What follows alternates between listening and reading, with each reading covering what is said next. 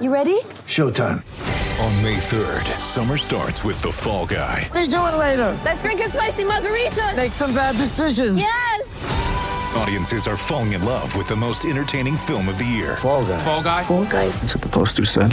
See Ryan Gosling and Emily Blunt in the movie critics say exists to make you happy. Trying to make it out? Nope. Because I don't either. It's not what I'm into right now. What are you into? Talking. Yeah. The Fall Guy. Only in theaters May 3rd. Rated PG-13. Hey everybody, welcome back to Letterman Row. I am Austin Ward, joined by Spencer Holbrook. This is the Practice Report brought to you by Byers Auto. The tight ends were next up in the spring update, talking with the media on Wednesday morning after practice number 6 for the Buckeyes. Berm out on the road doing some recruiting reconnaissance. Tim May was cooking up another podcast for you coming out of Pro Day. So just Spencer and I diving into the tight end. So we'll just, talk about it the way it always is. It's spring. They're going to throw the football at the tight end a lot, aren't they? Well, they have to because, the tight end position is always – I'm going to be the berm role here. The tight end is always open. And so when you have a All-American candidate coming back in Jeremy Ruckert and you have a bunch of guys who are in developmental spots, the tight end is going to be open. And so this is a big spring for those guys. I'm pretty excited to see what they can do. We've talked about this a number of times, Spencer, with the Luke Farrell loss being maybe the most underrated big deal for the Buckeyes. I guess how often he was on the field, how great he was as a blocker, what he could provide the few times that Ohio State did throw him the football, which it did for a pretty big touchdown in the Sugar Bowl against Clemson. Finding that second guy and being able to do all of those things well enough to become an NFL pick like Luke Farrell's about to be. Cade Stover's at the top of the list, but he's got plenty of company. Yeah, I think Joe Royer is another guy who could be on a trajectory. We talked to him about that today.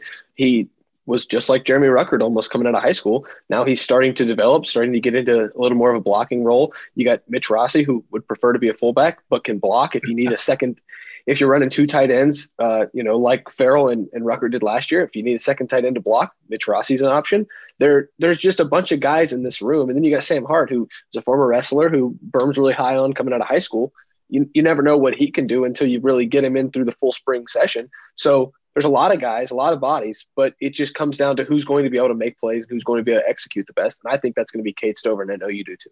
Yeah, it will be Cade Stover. I don't think there's any real question about that in my mind. With what he can do, proven as a threat with the football in his hands, playing running back in high school, hard hitter, what he did at linebacker, the way he's played on special teams for Ohio State, seeks out contact. The guy is an absolute missile out there. He's not going to have any problem handling the physical part of the game and what Ohio State requires from tight ends in the blocking aspect, and he can definitely be a threat out of the backfield. Although, Ohio State, even if they are throwing in the tight ends more, they're not going to need that as much, I don't believe, from Cade Stover or Joe Royer, Mitch Rossi, anybody else that you throw in the mix because of what you have from Jeremy Ruckert, who he's taking his game to another level. We saw that last year, the flashes of what he could become.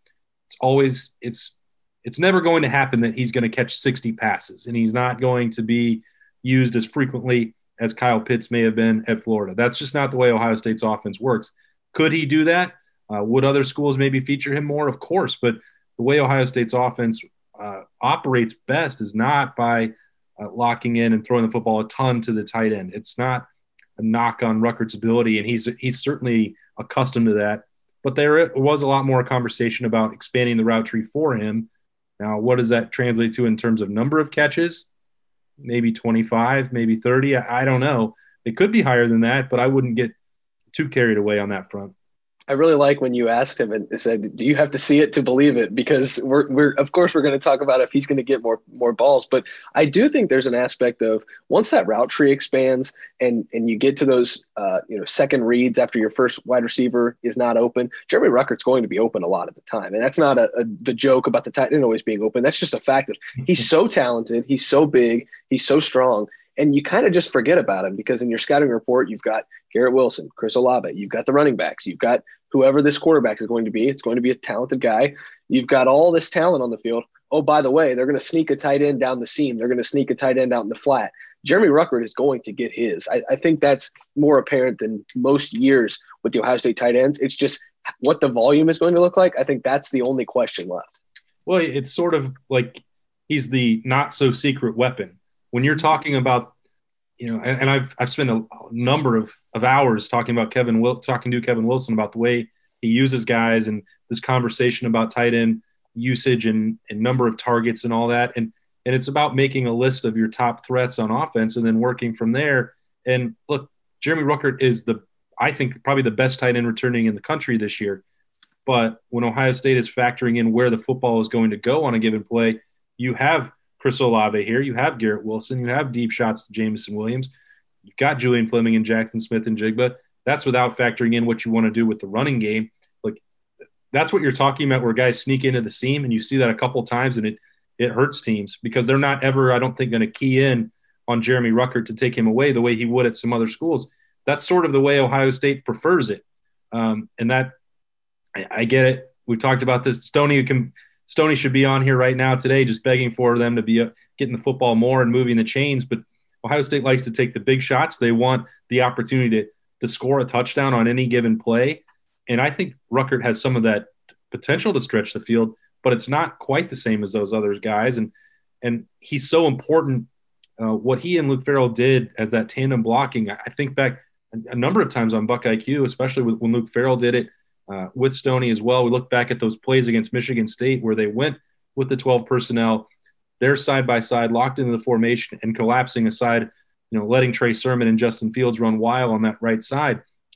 That's extremely important to Ohio State's offense, and that's also what you're talking about with, is Cade Stover going to do that? I mean, even Corey Rao, the graduate transfer walk-on, we saw a clip of him the other day, hand in the dirt and out there being with one of the starters and doing some of that blocking. We know Mitch Rossi can handle that. That shouldn't be diminished.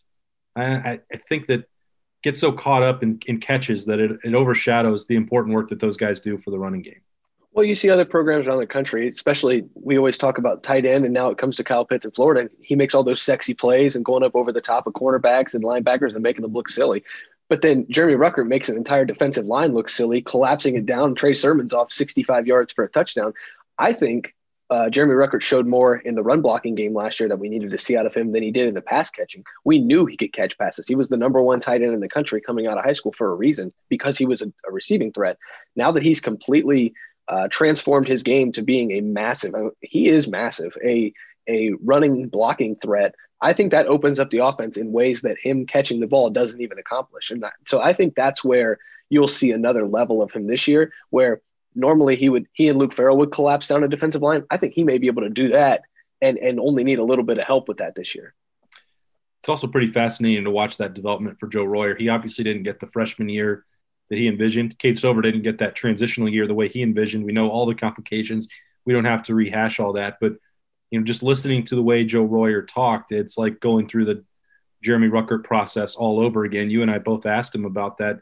It's like, here we go again with a guy who can split out, is a threat down. That helped him in the rankings. It's much easier to evaluate, those tight ends when they catch the football. That's, it's going to take years to become a really good blocker for most of these guys. Maybe Sam Hart might be an exception there. We'll have to see how that plays out. But to really hold up and be a point of attack blocker the way Ohio State requires, most freshmen are not able to do that. Even second year, that's harder. Jeremy Ruckert struggled with that. He'll tell you how long it took him to get comfortable, what he had to eat, what he had to lift, what techniques he had to use. But now he's been through this exact same thing that Joe Royer's going through, and I think that'll be a real benefit.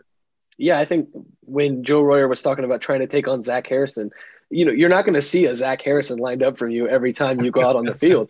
But Big Ten defensive ends are not just going to say, "Oh, this guy's talented. I'm gonna not try my best against him." So I think there is a level of, well, watch what Jeremy Ruckert did. Pull out that film that I'm sure they cut up of Ruckert from 2 or 3 years ago and say, "This is where you are. Look at where Jeremy Ruckert is now. This is where you need to get to." And I think that's going to help Joe Royer immensely. I think that it can't be understated. The development of Joe Royer hinges on the way Jeremy Ruckert developed. And that blueprint is now being laid out for Joe Royer, saying this is what you have to do to be, an All-American candidate at tight end. And I think he has that ability, but it just comes down to if he's going to do it. It seems like he is going to do it. And it seems like he's gaining some confidence through this spring that he might not have had last year because of all those complications. And this may seem way in the weeds, but just the fact that Ohio State asked Corey Rao to participate in Tight End Media Day, the fact that one clip was out there, maybe inadvertently posted. Who knows? But you saw him out there with the ones and blocking, and we saw Jake Houseman at Pro Day. Just like maybe it's the third tight end, maybe it's the fourth tight end, but that dude is big, and he didn't really, he didn't catch the football a lot at SMU. I think he finished his career there with 6 catches. Once upon a time, he was a 3-star recruit, which is nothing to really scoff at. It's hard to even reach that level, even if that's not necessarily what Ohio State traditionally recruits. But the point is, he was identified as a talented player who could play at this level, at the Division I level, and now he's had 4 or 5 years to physically grow, plus 12 months now with Mickey Marotti and a normal year to develop with Ohio State. Even if you just get another Jake Houseman, that's fine. That guy played a lot of snaps for Ohio State. He was a big physical blocker, could occasionally, very rarely, be somebody who could sneak out as a secret weapon for 1 play or 2 plays. But if all you get out of him, which he said, hey, he's a hand in the dirt tight end who's going to block. Okay, well, he's what, 6'5", 250? Those guys don't grow on trees, and Kevin Wilson will put him on the field. We know that. Yeah, and if you line him up beside one of these massive houses for tackles that Ohio State has, and then you ask him to collapse the defensive line, that's exactly what they need out of one of these guys. And if Corey Rao can deliver that, there's no reason he can't get on the field. I think you might be onto something with him being there for media day and you seeing him in a clip on the field. He might be a guy that, you just throw out there and say, hey, go block this defensive end, go collapse this defensive line. And he could be a weapon for Ohio State in a way that we won't ever talk about him, but I'm sure Kevin Wilson will give him some praise in the film room after games if he's able to do that. Yeah, still the potential for this to be one of the strongest units on the team, especially when you bring back the best tight end in America and Jeremy Ruckert. Great to get some update on the progress there for the Ohio State tight ends on Wednesday after practice, and then break it down on the practice report, which is, as always, brought to you by Byers Auto. Looking for a new or used car, make sure that you use Byers Auto. That's Spencer Holbrook. I'm Austin Ward. We're going to have full coverage of the Ohio State Buckeyes all year and all through spring at LettermanRow.com. Stay with us.